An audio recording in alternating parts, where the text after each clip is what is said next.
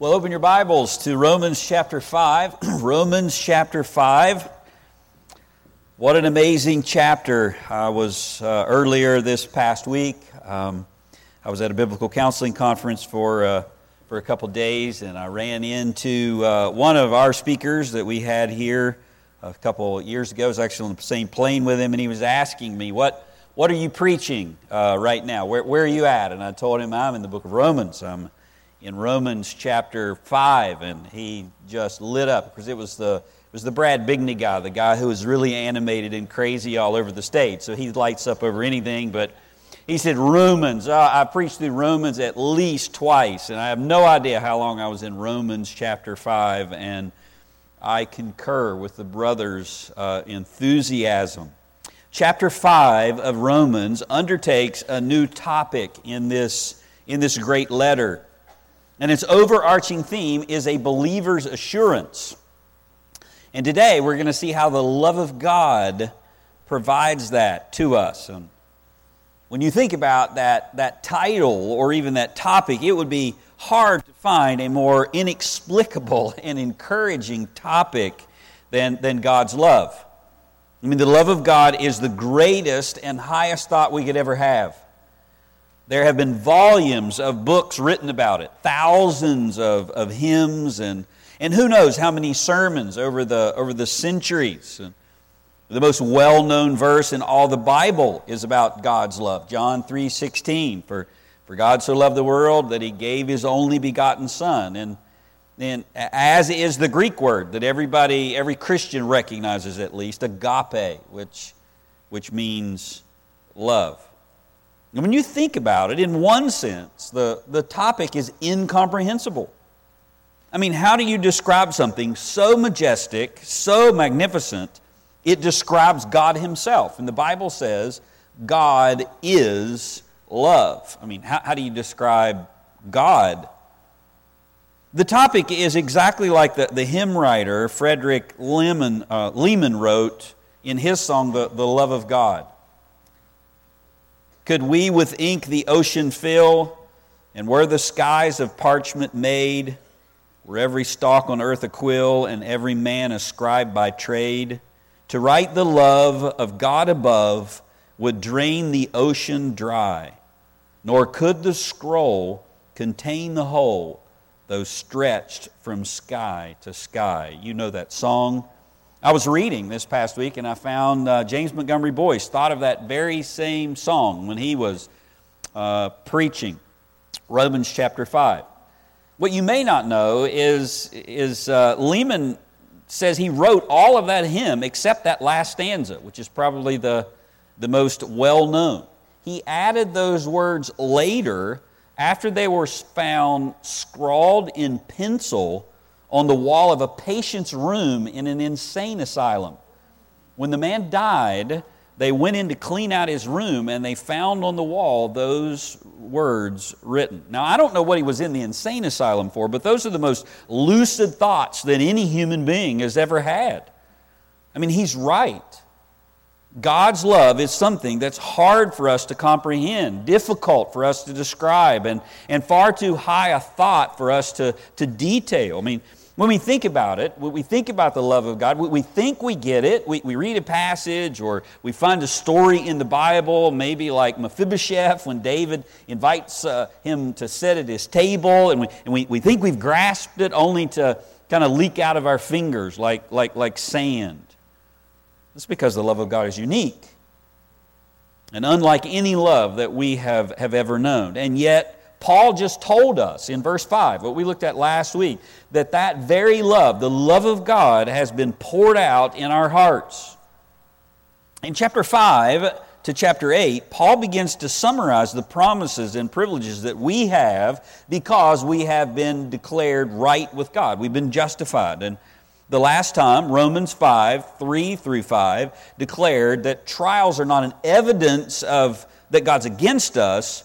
For the Christian, they're actually a confirmation of His presence, because what happens in us and what happens through the trials. Christians are not immune from the effects of the curse. We undergo trials just like everyone else. But that should not bring into question our standing before God. In fact, it's the opposite. It's the opposite of what the world thinks.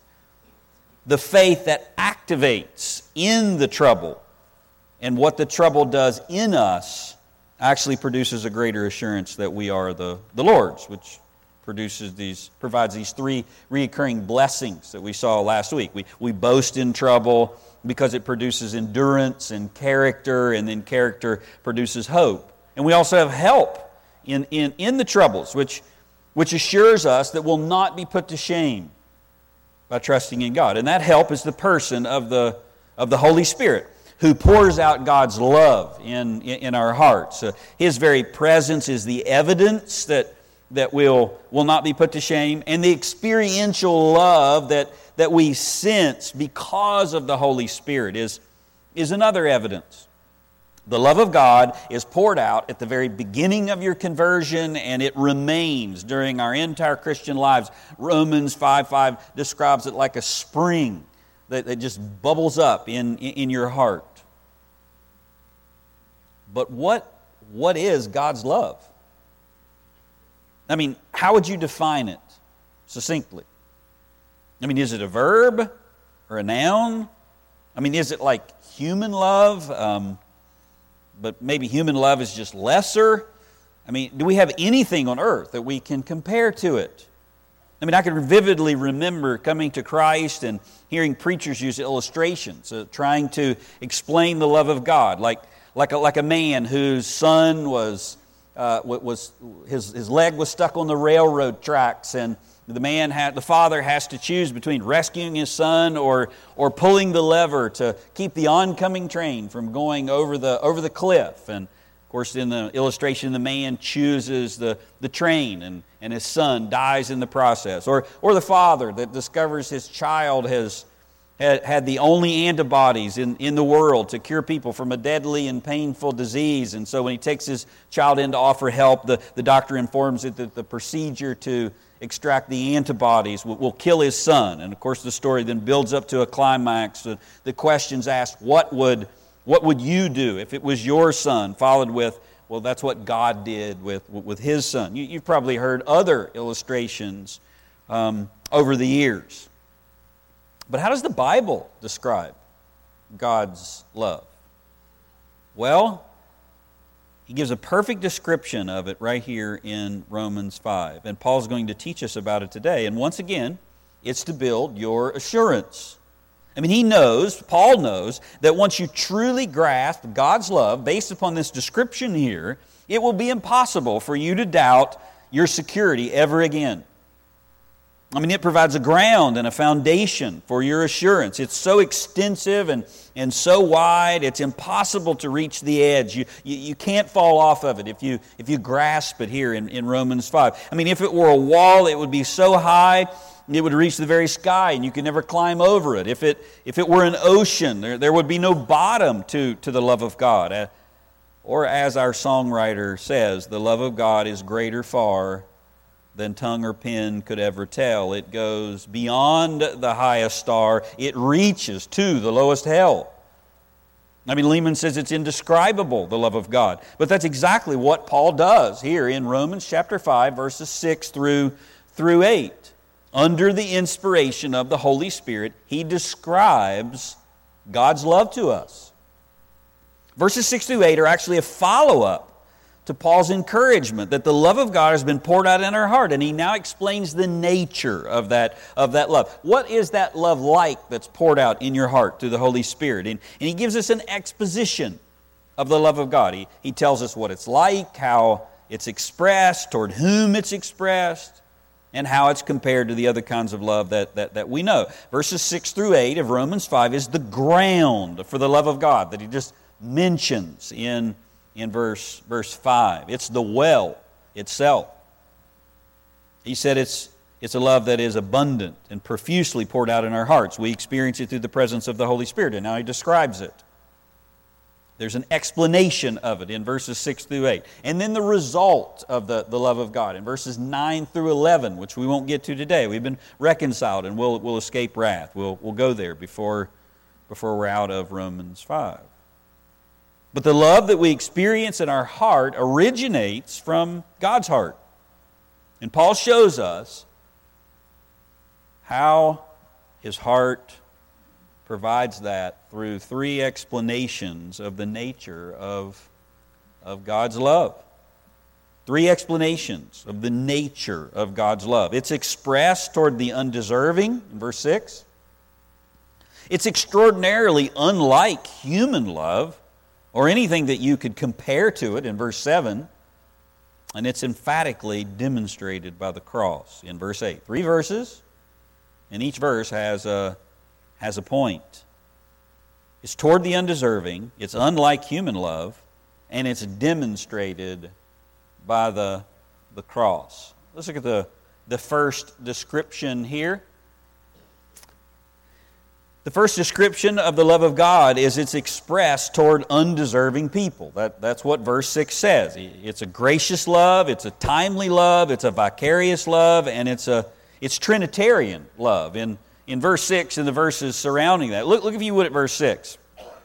Paul says, "For while we were still helpless, at the right time, Christ died for the ungodly."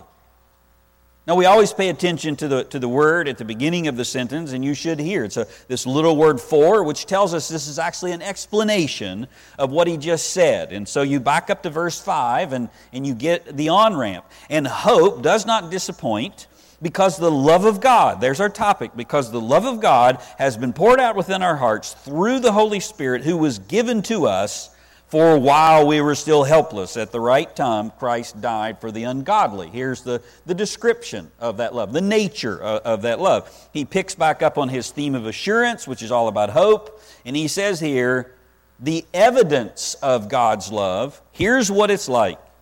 He starts to explain it.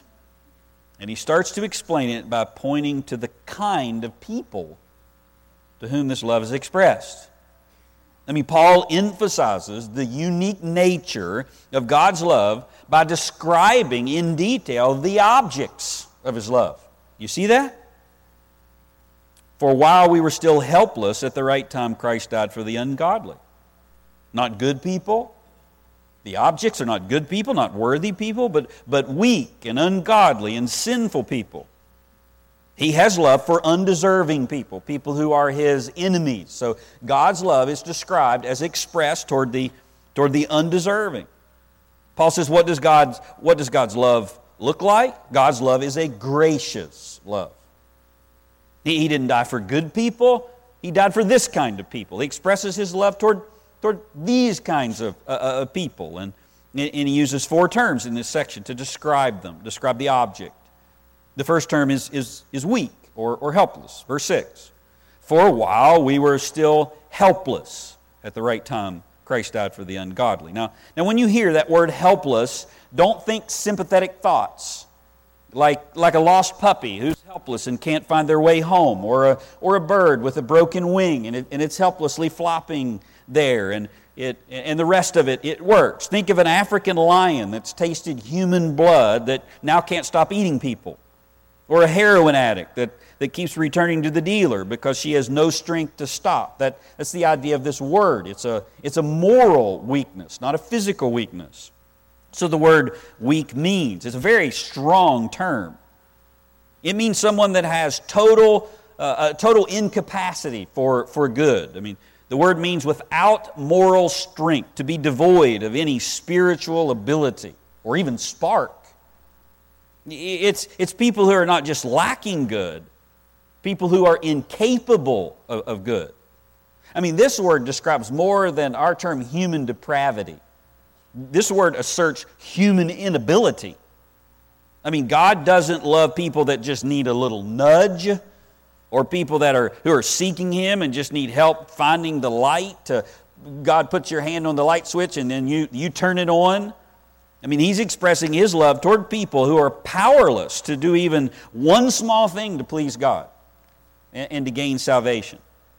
They're morally pathetic. That's a really good way to describe this word. But He uses a second word. Look at verse 6 again. He uses a word that goes along with this weakness. He says God loves ungodly or godless people. "For while we were still helpless," morally pathetic. At the right time, Christ died for the ungodly. Now let that sink in a minute. Ungodly people. That's how you and I are described before Christ. That's the object that God will express this gracious love toward. I mean, ungodly in its simplest form means unlike God. Ungodly. Disconnected from God. Paul's already used this term back in Romans chapter 1, verse 18. For the wrath of God is revealed from heaven against all ungodliness and unrighteousness of men, who suppress the truth in unrighteousness. Jan Boy said, not just people who are unlike God, but this verse says that these are people who are in fierce opposition to God. Here is the wrath of God is being revealed from heaven against our ungodliness and unrighteousness. And so as God attempts to reveal Himself, we want nothing to do with God. We are ungod. We don't want anything to do with Him. We're anti-God. God is God, and because He is, we oppose Him, this verse says. Mankind is without God. He's godless. And God expresses His love toward people who are without God and opposed to Him. But He even uses a third term. You have to go to verse 8 to see this one. Verse 6, 7, and 8. Look at verse 8. But God demonstrates His own love toward us in that while we were yet sinners, Christ died for us. So here's a third term. Morally bankrupt, morally pathetic, somebody who's godless, who's opposed to God, and now here is a sinner. A sinner is somebody who's an offender, someone who's missed the mark, somebody who's not good or righteous. The godlessness of man breaks the first half of the Ten Commandments. Love the Lord your God with all your heart, soul, mind, and strength, but we're godless. And then this word, a man's sinfulness, breaks the second half of the Decalogue. And therefore, we're guilty of all the law. All 10 commandments have been broken. And notice the sinner here in verse 8 is contrasted with the good and righteous man in verse 7. Look back at verse 7. So here's the middle verse in our sandwich. For one will hardly die for a righteous man, though perhaps for a good man someone would dare die. And notice that starts with for. So it's explaining what's in verse 6. For while we were still helpless at the right time, Christ died for the ungodly. What do you mean by helpless or ungodly? Well, it's somebody who's not righteous and somebody who's not good. But here's the contrast. It's not like human love, but God demonstrates His own love toward us in verse 8. While we were yet sinners, Christ died for us. So a sinner is neither good nor righteous. He's guilty. He's a divine criminal. He's disinterested in God's ways. And yet Paul's not done. We have to go out of our verses, but still in this section to see the fourth phrase. It's in verse 10. We'll review it at verse 10. This section goes from verse 6 all the way to verse 11. Verse 12 starts a new thought. But verse 10, for while we were enemies, we were reconciled to God through the death of His Son. Much more, having been reconciled, we shall be saved by His life. That's someone who's on the opposite side in the war. Remember how this chapter starts? We now have peace with God. God has declared Himself at peace with us. And before that, we were enemies. We were on the other side of the war. God expresses His gracious love to His adversaries, to his opponents. I mean, we were on Satan's side. That's what this word means. And Boy said, like the devil, we would drag God off His throne if we could. We want nothing to do with Him. And so God expresses His love toward incapable, godless, sinful enemies. It's the object of God's love. I mean, that's the kind of people that Christ died for. That's what His love is like. It's a gracious love. And notice it says that this love was expressed while we were yet sinners. While we were still all of these things. I mean, not after we were changed or during during some reformation, but during these conditions, while we were still these things. Human inability, weakness, coupled with sinful fruit. Godless sinful enemies. There's the passive part and the active combined. We were unable to produce any moral good, and God loves us anyway, and what we did produce was a godless life, a sinful life. It's the root of our depravity and the fruit of human beings before they came to Christ. Martin Lloyd Jones says we were sinners, hateful creatures, ugly, foul, vile, despicable, and desperate, hurling insults. A sinner is an abomination to God, a monstrosity in God's universe. How's that for your self-esteem, huh? And it's only, though, whenever you realize this, Lloyd Jones says, that you will follow the apostle's argument here about God's love. You will not understand God's love if you do not see yourself that way and follow his argument. I mean, isn't it true? He who has been forgiven much loves much. And that's what Jesus explained to his disciples in Luke 7 about the sinful woman. You remember the sinful woman who comes in and breaks the costly vial of perfume on the Lord's feet?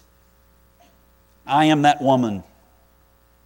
And the disciples are indignant, and Jesus says in Luke 7, therefore I tell you, her many sins have been forgiven. That's why she did this. Well, that's why she loves much. But the one who is forgiven little, who thinks that they have been forgiven little, they love little. And he said to her, your sins are forgiven. What a great statement. The more you realize how sinful you truly are, the greater the gospel looks. And the more thankful you are for the gospel, and the deeper that you understand God's love. The blacker the paint, the deeper the red letters seem. And don't forget, Paul's goal in these verses, he's trying to help us comprehend God's love. And so he uses our condition as a tool. One writer said, consider the character of the people for whom this was done, and it will help you grasp God's love. I mean, you can see God's love by what he did. He died, John 3:16, helps us see God's love. For God so loved the world that he gave his only begotten Son. But Paul says here you can also see God's love by looking at the people he died for. He died for the ungodly. And that's not a normal kind of love. I mean, there's nothing in the object to justify the love. That's Paul's point. None whatsoever. I mean, Joel James said about this verse, I've done a lot of premarital counseling in my life, and I've never sat with a couple and heard one of them say they were attracted to their partner because of any of these things listed here in verse 6. I saw him and he was just such a sinner that I immediately knew I wanted to marry him.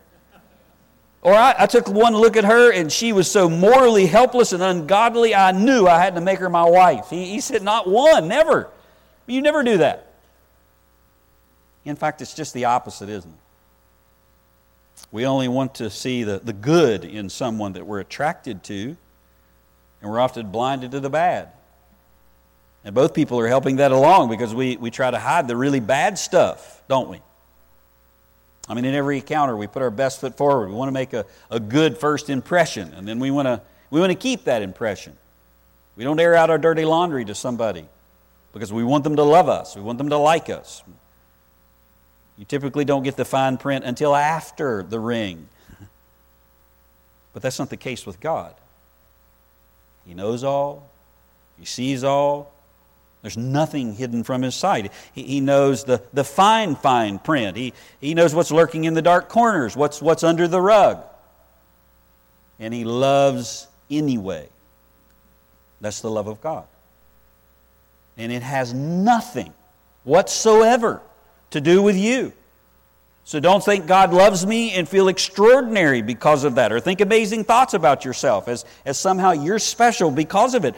Think amazing thoughts about him. I mean, you see Paul's point here. It is that God's love is not attracted to anything in you. If it was, you wouldn't be loved by him at all.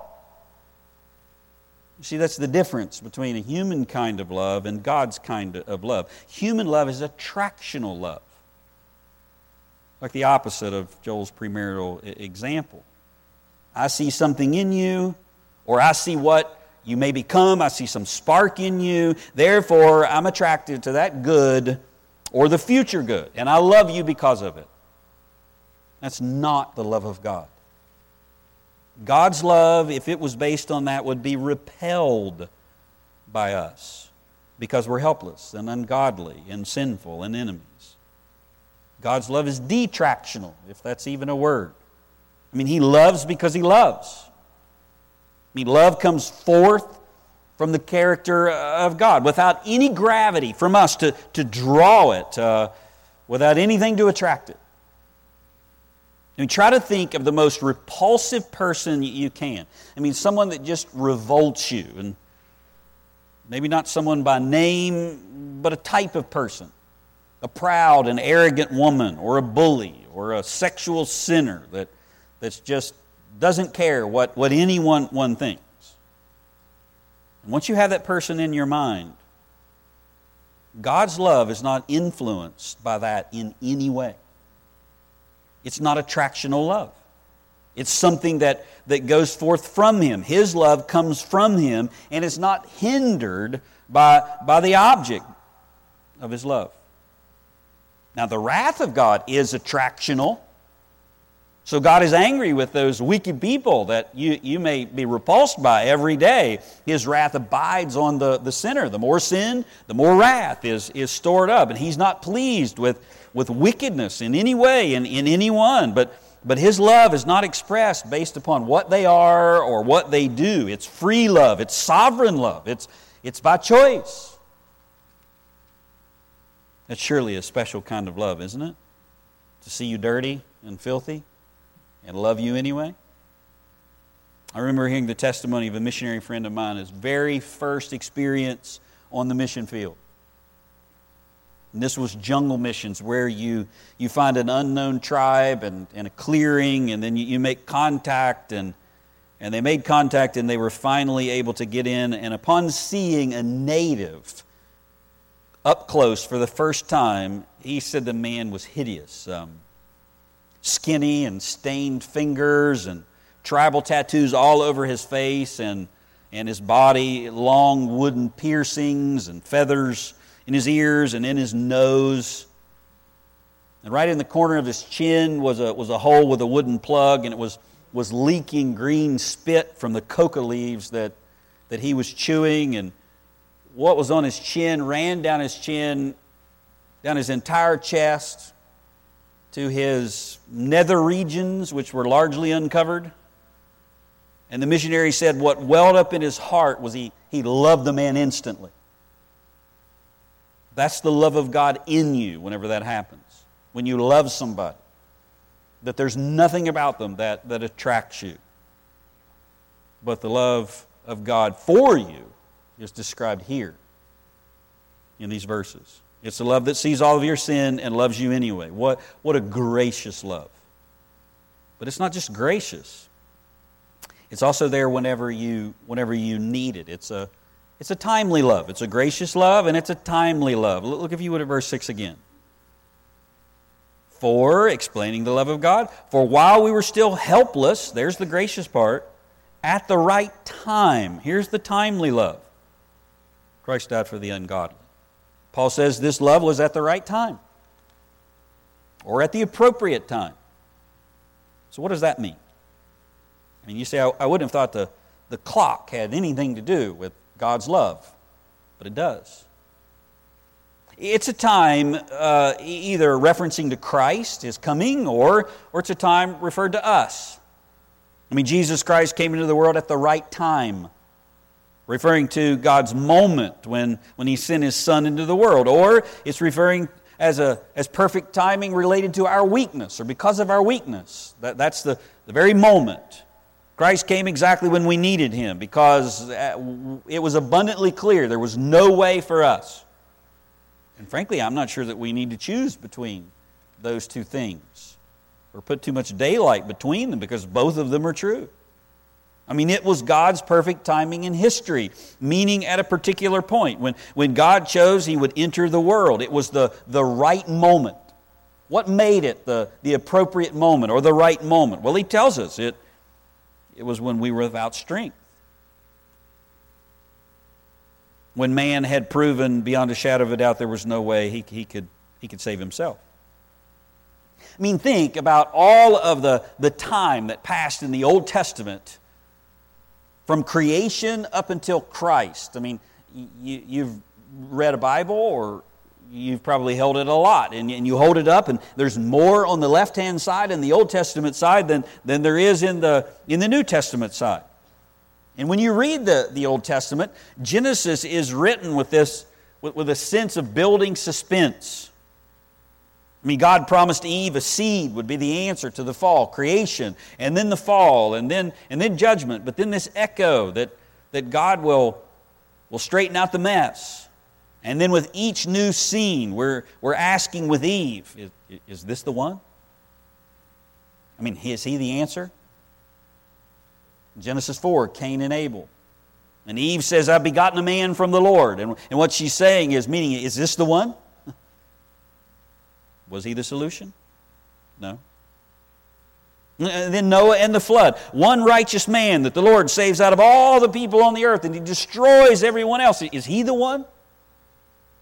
And Genesis 9 gives us the answer after this chapter of recreation language about being fruitful and multiplying again and filling the earth. It says that Noah got drunk and his son sinned. You weren't the answer either.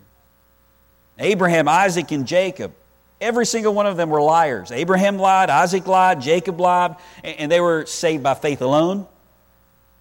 In fact, in that great pinnacle of Abraham's obedience, where he takes Isaac to sacrifice him, God declares on Mount Moriah he would provide his own lamb, not Abraham. Moses in the law, Moses strikes the rock and can't even enter the promised land. And the Israelites break the law over and over so many times we get tired of reading about it. David in the kingdom, is he the answer? I mean, is he the one? The man after God's own heart. Maybe he's the one. Bathsheba, Uriah, the numbering of Israel, Solomon. I can give you 1,000 reasons why he was not. 700 in one hand and 300 in the other. I mean, no one was the answer, and sin reigned in the Old Testament. That is, up until the right time, when Jesus Christ came. So who was God's answer? Paul says Jesus. And at the perfect time in history, he showed up. Most of the time when Paul uses this phrase, it has to do with the Advent.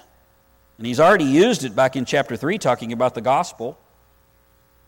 Romans 3:25 and 26, whom God displayed publicly as a propitiation in his blood through faith. That is to demonstrate his righteousness. Because in the forbearance of God, in the Old Testament, he passed over the sins previously committed, meaning that he didn't bring immediate judgment. Why? For the demonstration, I say, of his righteousness at the present time, at the appointed time, the righteousness of Christ, so that in Old and New Testament, and in all times, God would prove that he was both just and the justifier of the one who has faith in Jesus. So Christ came into the world at God's appointed time to save sinners and make an atonement for them. And you say, what does that have to do with the love of God toward me, specifically? And Paul says everything. It means that God's love for you was not an afterthought. It means it wasn't a reaction. It means it wasn't plan B. It means that it was planned in every detail, even down to the very moment in history when Christ would come and offer himself a ransom. I mean, did you ever think about that? That your forgiveness was planned? Did you ever think, I mean, you really don't think you just woke up one day and found Jesus on your own, right? I mean, Paul says, not only did he find you, he planned to find you.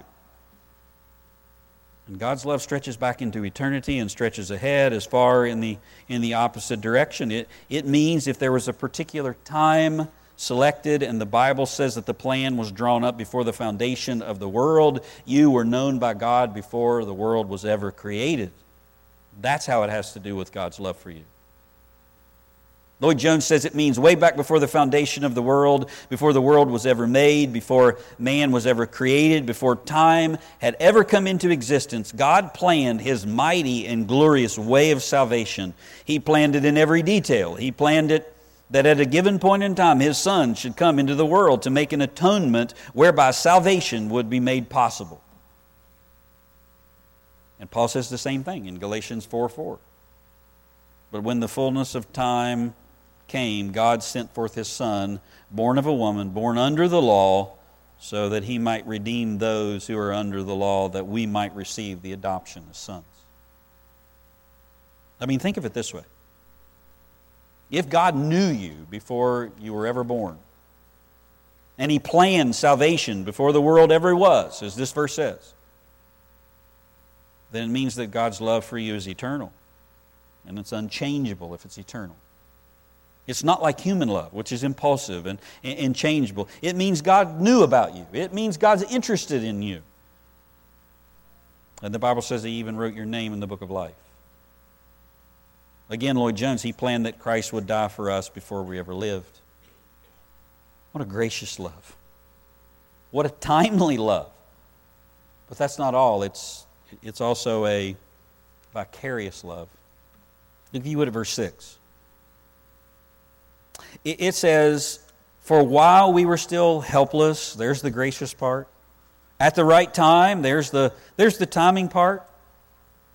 Christ died for the ungodly. There's the vicarious part. It's for us. His death was for us. Huper. It's on behalf of us. His death was on our behalf. His death was in our place. Now, this new truth is one of the most explicit and important in all of the New Testament. Jesus Christ came into the world to save sinners. Paul says, of whom I am chief.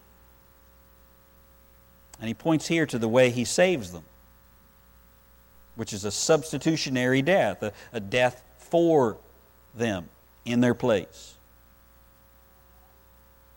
Every time I hear the word vicarious, I think back to my ordination when I was asked about this word.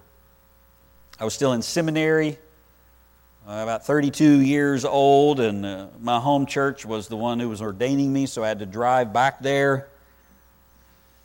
And the room was full of people because it was open to the congregation. So you write up your doctrinal statement, somebody quizzes you, and then you publicly are asked questions. Sometimes that's private, sometimes that's open. This one was open. So it was a room full of people, congregations there. And I was in the pulpit like I am right now with my doctrinal statement in front of me, in front of about 11 or 12 arrogant, independent, fundamental Baptist preachers whose goal was way more to impress everybody else about their knowledge, and while at the same time showing the audience that I had none. So it was not a friendly atmosphere. And I was coached by the pastor who prepared me to expect that. And he tells me, look, if you get nervous, you don't know the answer to something, just respond with, would you please repeat the question? That's your fail-safe. As the evening went on, I'd read my doctrinal statement, and then I would open it up for questions. The doctrine of Scripture, the doctrine of God, whatever it is. As evening went on, I felt like I was doing pretty good. And one of the nicer brothers that was there threw me I'm sure he thought was a softball kind of question. He said, you said in your doctrinal statement you believed in the vicarious death of Christ. What does vicarious mean? And coming from the medical background, a completely different concept came into my mind. And from a theological standpoint, my mind went blank. And the more I tried to think, the blanker that it went. So I asked my fail-safe question to buy some time. I said, could you please repeat the question? And he did. And there was still nothing. So I asked the question again. Could you repeat the question? And he said very slowly, what does vicarious mean? And I finally yielded. I said, I can't give you an answer. And Paul says it means exactly that right here in this verse. When you stand before God, not a bunch of puffed up men, and He places you under scrutiny for the right to enter heaven, not scrutiny for ministerial ordination and he asks you, what right do you have to be here? Your response is, I yield, I have no answer. Or the right answer is what your children learn every single Sunday in Sunday school. Susie, what did you learn in Sunday school? Jesus, right? No matter what they learn, that's the answer that they give you. Jesus, that's the answer that you're to give in that moment. God says that's the right answer. He is your vicarious substitute. He died for you. He took your place. And isn't it interesting that Paul chose that to describe God's love? I mean, if you were to point to something, one thing to describe the nature of your love for your spouse, your wife, your husband, or your family, what would it be? Or even God? I mean, what would you say exhibits the love of God, or describes the love of God? Would you start there? I mean, God chooses the death of Christ in your place. Not the incarnation, not His leaving glory and coming to earth, not the resurrection, not the teaching of Jesus. Jesus taught them as an evidence that He loved them. Not His miracles or His healings, not the fact that He had compassion on them or He fed the thousands, not even heaven as an evidence of God's love or glorification, but His death, His vicarious death, His substitutionary death. This is how God demonstrates His love toward us. It's a gracious love. It's a timely love. It's a vicarious love. And it's Trinitarian love. This last one you have to look at the whole passage to see, but it's clearly there. Verse 5, which really is the on-ramp, talks about the Holy Spirit. The love of God has been poured out in our hearts through the Holy Spirit who was given to us. So there's one. And then in verse 8, but God demonstrates His own love toward us. There's the second member of the Trinity, or really the first one. God is expressing His own love toward us, and Christ is the one dying as an expression in verse 6. And so the entire Trinity is involved in expressing or describing the nature of God's love. Don't get this idea that there's some difficulty between the Father and the Son, that the Son somehow has to plead with the Father in order to save people, like in Catholicism. God in the Old Testament or God the Father is a kind of a mean guy, a pretty bad idea, a bad guy. And so the Son has to approach the Father, but the Son's kind of tough himself. And so who better to get to the Son? Well, His mother. So you pray to Mary to get to Jesus, to get to God. You don't find any of that in the Bible. The Father sends the Son to be the Savior of the world. The Father planned your salvation, the Son accomplishes your salvation, and the Spirit applies your salvation, and they all three love you in unique, in specific ways, and all gracious ways. All three members of the Godhead. But now remember why Paul is writing this. It's for your assurance. So how are we assured from God's love that's so gracious, that it's expressed toward the undeserving? It's because if God's love is this way, if it's totally based on Him, if it's while I was ungodly, if it was a love that was planned, a love that wrote salvation's plan, if it was provided at just the right time, and if it was one that was for me in my place, then you should have absolutely nothing to fear. Because if it has absolutely nothing to do with you, then how could you ever lose it? I mean, sin was because of me, but salvation was in spite of me. And that salvation is an evidence of God's love. And it's a ground of my security in yours. J.M. Boyce tried to express the greatness of God's love. He said someone did by trying to print up a little card with a special arrangement of John 3:16. For God so loved the world that He gave His only begotten Son. You know the rest. So he writes the verse down this side of the card, and then out from it he gives a description. 12.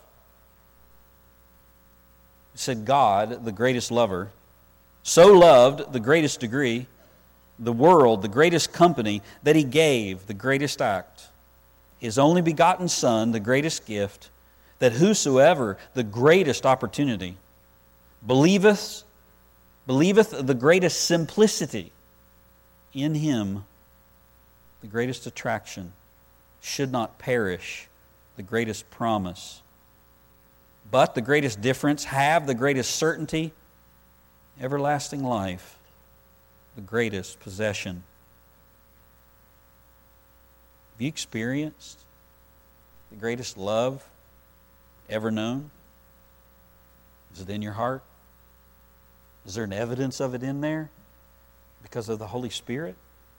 When you're listening to this, does it describe what's already in you? Well, if you haven't, you can today by coming to Jesus Christ.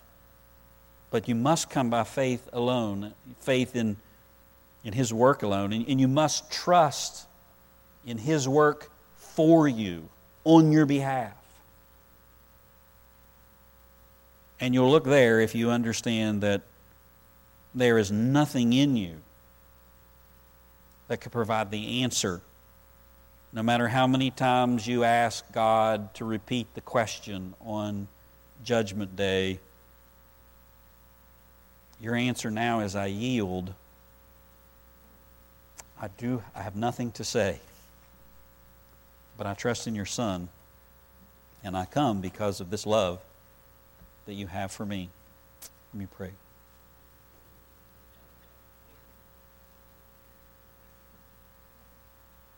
Oh, Father, the love, your love that's indescribable and yet described under the inspiration of the Holy Spirit here, and love that's understandable by the same work of the Spirit.